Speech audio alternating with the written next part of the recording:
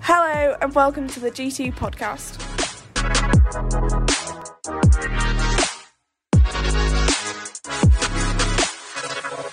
So it's wonderful to be back, and it's really exciting. As I said at the beginning, I love baptisms. Baptisms are such an exciting point in the life of a church. We're about to celebrate baptisms for the first time at Holy Trinity, the church that I lead, in a few months' time, and I'm so excited to see people give their lives to Jesus and be part of that community. So it's a real privilege to be part of this service today. What we're going to do now is we're going to look at a passage from the Bible. So I'm going to read. If you've got a Bible app on your phone or a Bible with you, you might want to look at it, but don't worry if you don't. And we're going to read from Galatians chapter 3, verses 23 to 29, and I'm going to read that for us. So it says in Galatians, before the coming of this faith, we were held in custody.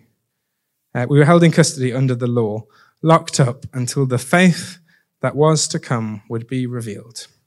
So the law was our guardian until Christ came, that we might be justified by faith. Now that this faith has come, we are no longer under a guardian. In Christ Jesus, you are all children of God through faith.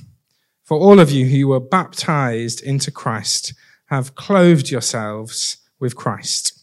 There is neither Jew nor Gentile, neither slave nor free, nor is there male and female, for you are all one in Christ Jesus. If you belong to Christ, then you are Abraham's seed and heirs according to the promise. So, we're going to talk this afternoon about identity. Who do you think you are? Who do other people say that you are? What words do you speak over yourself?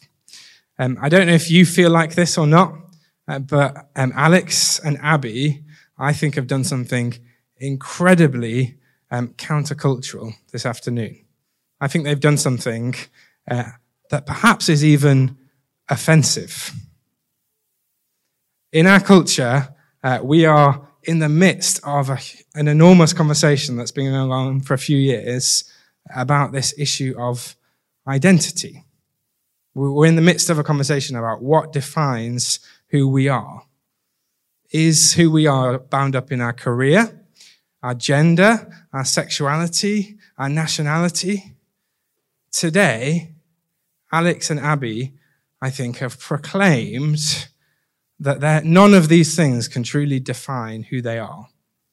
Who they truly are is defined by something much deeper than any of these things.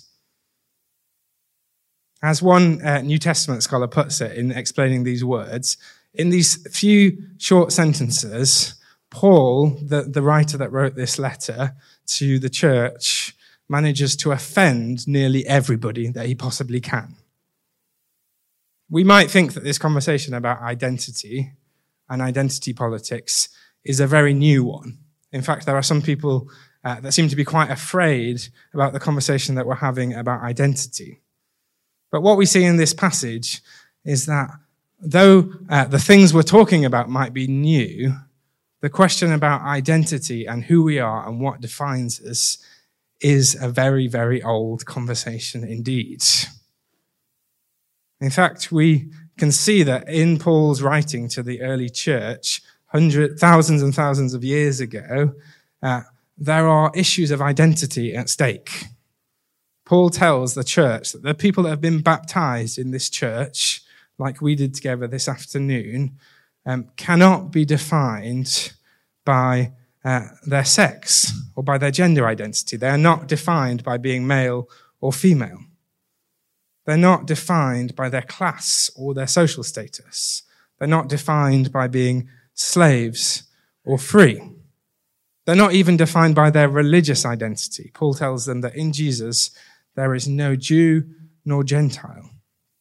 The claim that Paul says is that for those of us who are baptized, there is one thing that is fundamental to who we are, and that is that we have been clothed in Christ. as we prayed for Alex and Abby, I put a little sign of the cross on their head and I prayed this really simple prayer. Christ claims you as his own. That is a statement about identity, about who you are. You are the people that have been claimed by Christ, loved by Christ. So I started off by asking you, who are you? How do you define yourself? What's the thing that you use to define yourself? You might and when I was around at G2 many years ago, one of the key ways of understanding who you are was by doing a good old personality test, right? I don't know if this is G2 still quite into personality tests? Yeah? So I'm reliably told that I am an Enneagram type 4. Is any other Enneagram type 4s in the room? Dan's an Enneagram type 4. Apparently, Dan, we're in good company. Along with myself and Dan, we also have Johnny Depp, Prince, Marlon Brando, Anne Frank, and Virginia Woolf. Good company. Together with all these people, we are emotionally honest, creative, and personal. However, I have to warn you, watch out. I can also be moody, self-conscious, withhold myself due to feeling vulnerable and defective. At my best, I am profoundly creative. At my worst, I am despairing, hopeless, and self-destructive. That's Enneagram type 4 for you. Good company. Maybe Enneagram doesn't do it for you. Maybe instead, you're a bit old school and you go for Myers-Briggs. My Myers-Briggs type is INFP. Anybody else INFP in the room? No, just me. Very good. Apparently, along with myself, other INFPs include William Shakespeare, Bjork, and Alicia Keys. Again, very good company that I'm in as an INFP. And that's because I've got a vibrant and passionate inner life. I have profound emotional responses to music, art, and nature. I was actually in a cinema last night on my birthday watching a very, very depressing French film, and I literally wept for 2 hours straight. So that is cutting to the bone right now. I am idealistic, and I've got an empathetic longing for deep, soulful relationships. I could go on. I could tell you a bit more about my personality. I don't know how you feel about personality tests. There's something in me that's a little bit cynical and says, I don't think human beings can be neatly divided into this many categories. As much as I would like to be thought of in the same breath as Bjork and Shakespeare, I'm skeptical about whether we can so neatly divide human beings. But I do know that these personality tests have been helpful to me at various points, but they can also be unhelpful. I think it's part of our human condition to want to divide one another into labels. We really like to be able to define ourselves. That's why we're so drawn to questions like, which Friends character are you? Or what color is the inside of your soul painted? In fact, I was recently voicing my skepticism about the Enneagram to a friend of mine, and he told me that apparently this is exactly what an Enneagram type 4 would say. Now, this response, I think, was intended as a joke, but I think there's a serious point behind it. When we talk about identity, sometimes it's easier, whether we're defining ourselves or whether we're defining other people, to put somebody in a box so that we can put them away from ourselves, so that we can justify their behavior. And we don't have to explain any more about it. It makes it much easier to dismiss somebody else if you say, that's exactly what an Enneagram type 4 would say. That's exactly what this label would mean for me. But I think the radical and offensive thing that we celebrate together in baptism is that none of these labels, whether they're the silly ones or the deep ones, none of these labels has the ultimate say on who you are. None of them has the ultimate say on who you are. The thing that is fundamental to you as a person who has been baptized is that you are clothed with Christ, that God loves you, that God accepts you and forgives you in Jesus. That is who you truly are. Now, that doesn't mean that the rest of these labels suddenly become false, right? Don't hear me wrong. And I think this is true for what Paul is saying in Galatians.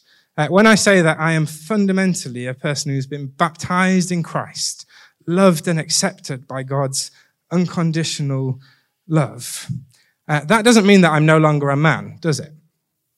It doesn't, does it? And I don't think Paul in this passage is interested in completely erasing our human identity. This would be quite a strange thing to do, given if we read elsewhere in the New Testament, Paul has quite a lot of very specific advice to very specific people. He tells Jewish Christian converts how they should eat. He has instructions that are specifically addressed to certain church leaders.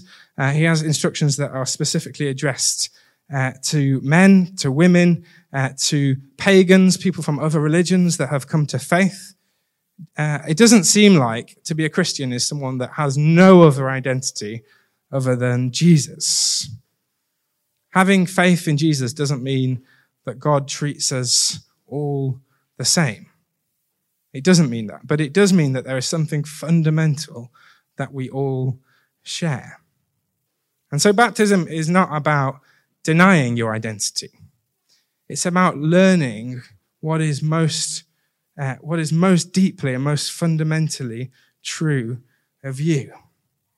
And I think knowing this, really knowing this, not just being able to say it, but knowing it in our heart, has to change something about how we live every day. This is a radical statement.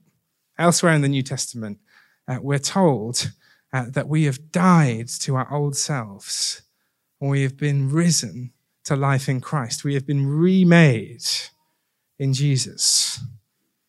And so all of these things might still be true of me. I might still be a man and an Enneagram 4.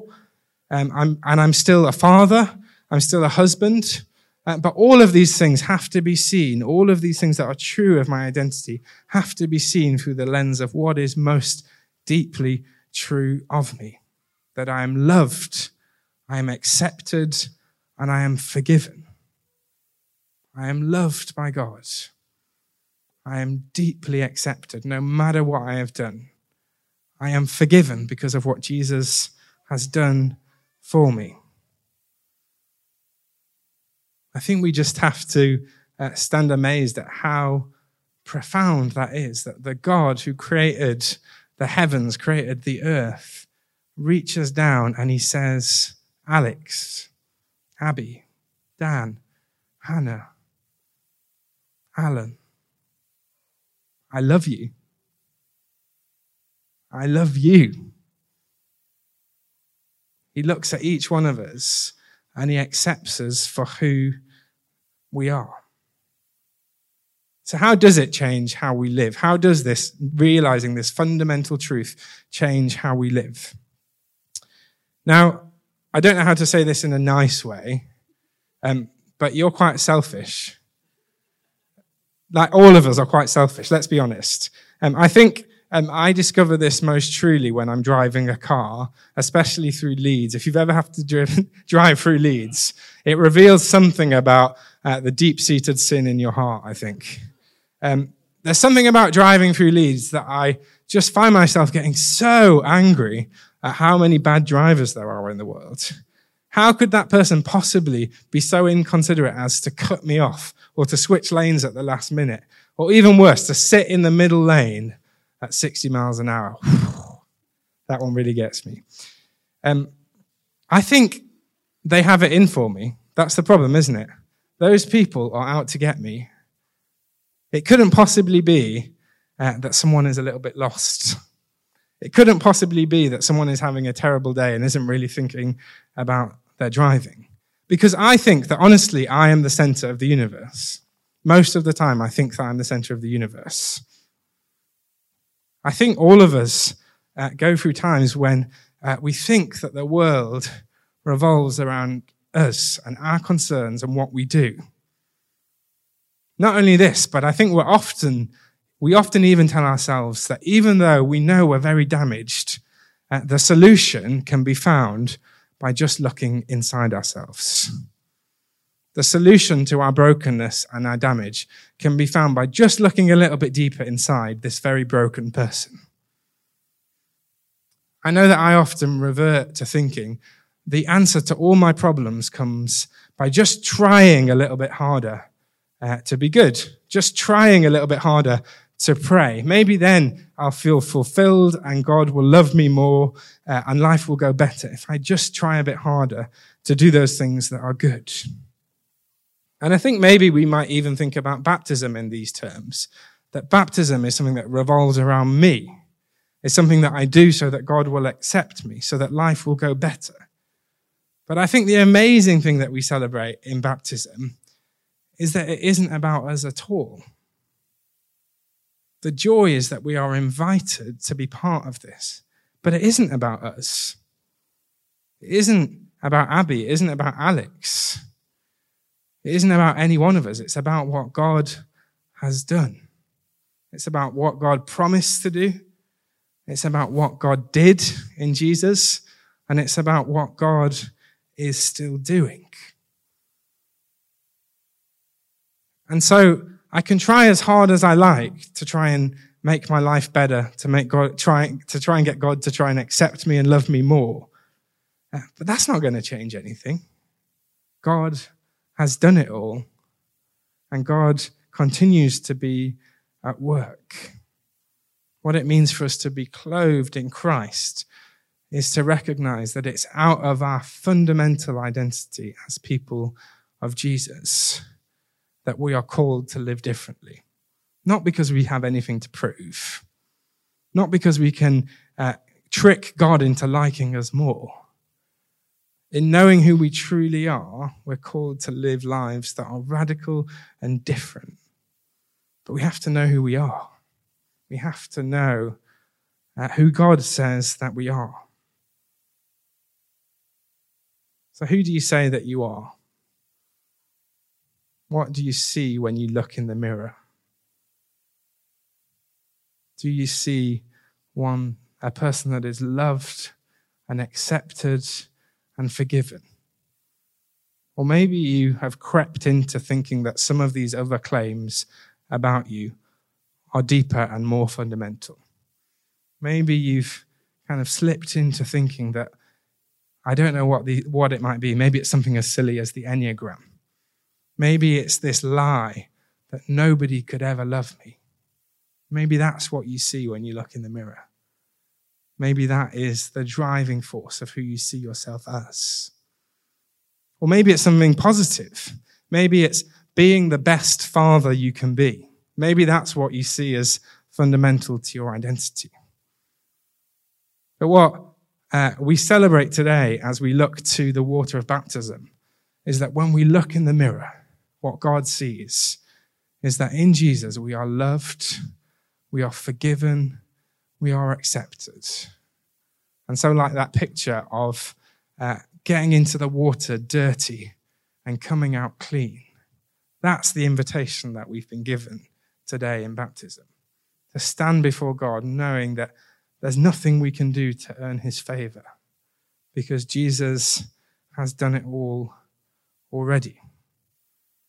So it might be for you that in hearing these words of Paul's, to clothe yourselves in Christ. This afternoon, it might be that in response, you need to make sure you're wearing the right clothes. Are you really wearing those clothes that say that who I am is a person that has been loved and chosen by Christ, and everything I do will come from there? Or have you slipped into putting on another set of clothes, another identity which you think is more fundamental? My invitation this afternoon for you is to make sure you're wearing the right clothes. Even if this is something you've believed and practiced your whole life. Or it might be that actually your response is a different one. It might be that you've this invitation to know that there is something fundamental about you is a new one, something you've never heard before. But that invitation to be loved and accepted and forgiven, that is for each one of us in this room. That's not just for people that have believed this for years. It's not just for people that went into the water. That's for each and every one of us. And so the invitation to you this afternoon is to know that that forgiveness is offered. That in Jesus' death, in Jesus' resurrection, and in the ministry that he continues to do for us, we can draw near to God and know something of that identity of who you are made to be. So that's my invitation for you this afternoon. I think we're going to stand together and pray now, and then we're going to respond in worship. So can I invite you to stand?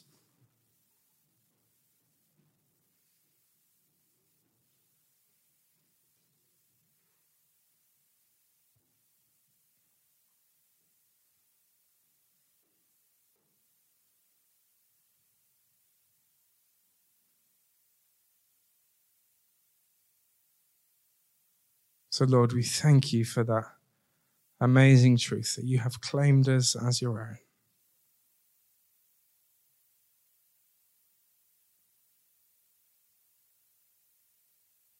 Pray that you would fill us afresh with your Holy Spirit today.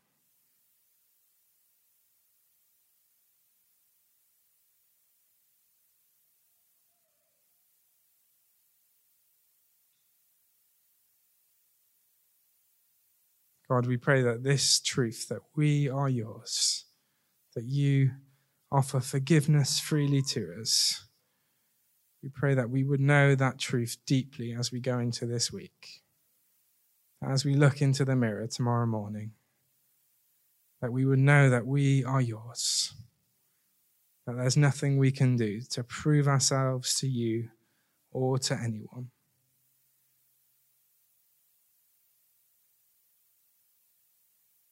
Lord, we pray that if we have put on those clothes that don't fit us, those clothes that speak false statements over us, we pray that you would remove those from us today. I want to pray for anyone who has allowed the lies of other people to stick onto them as an identity. We pray in the name of Jesus that you would remove all things that have distorted and claimed your sense of identity, that have made when you look in the mirror, you see something that is not who you were made to be. We pray that in the name of Jesus, those things would be broken.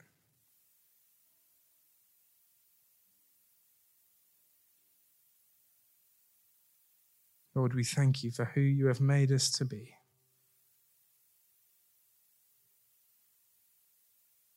We thank you that you long to draw close to each one of us, that you welcome us with open arms.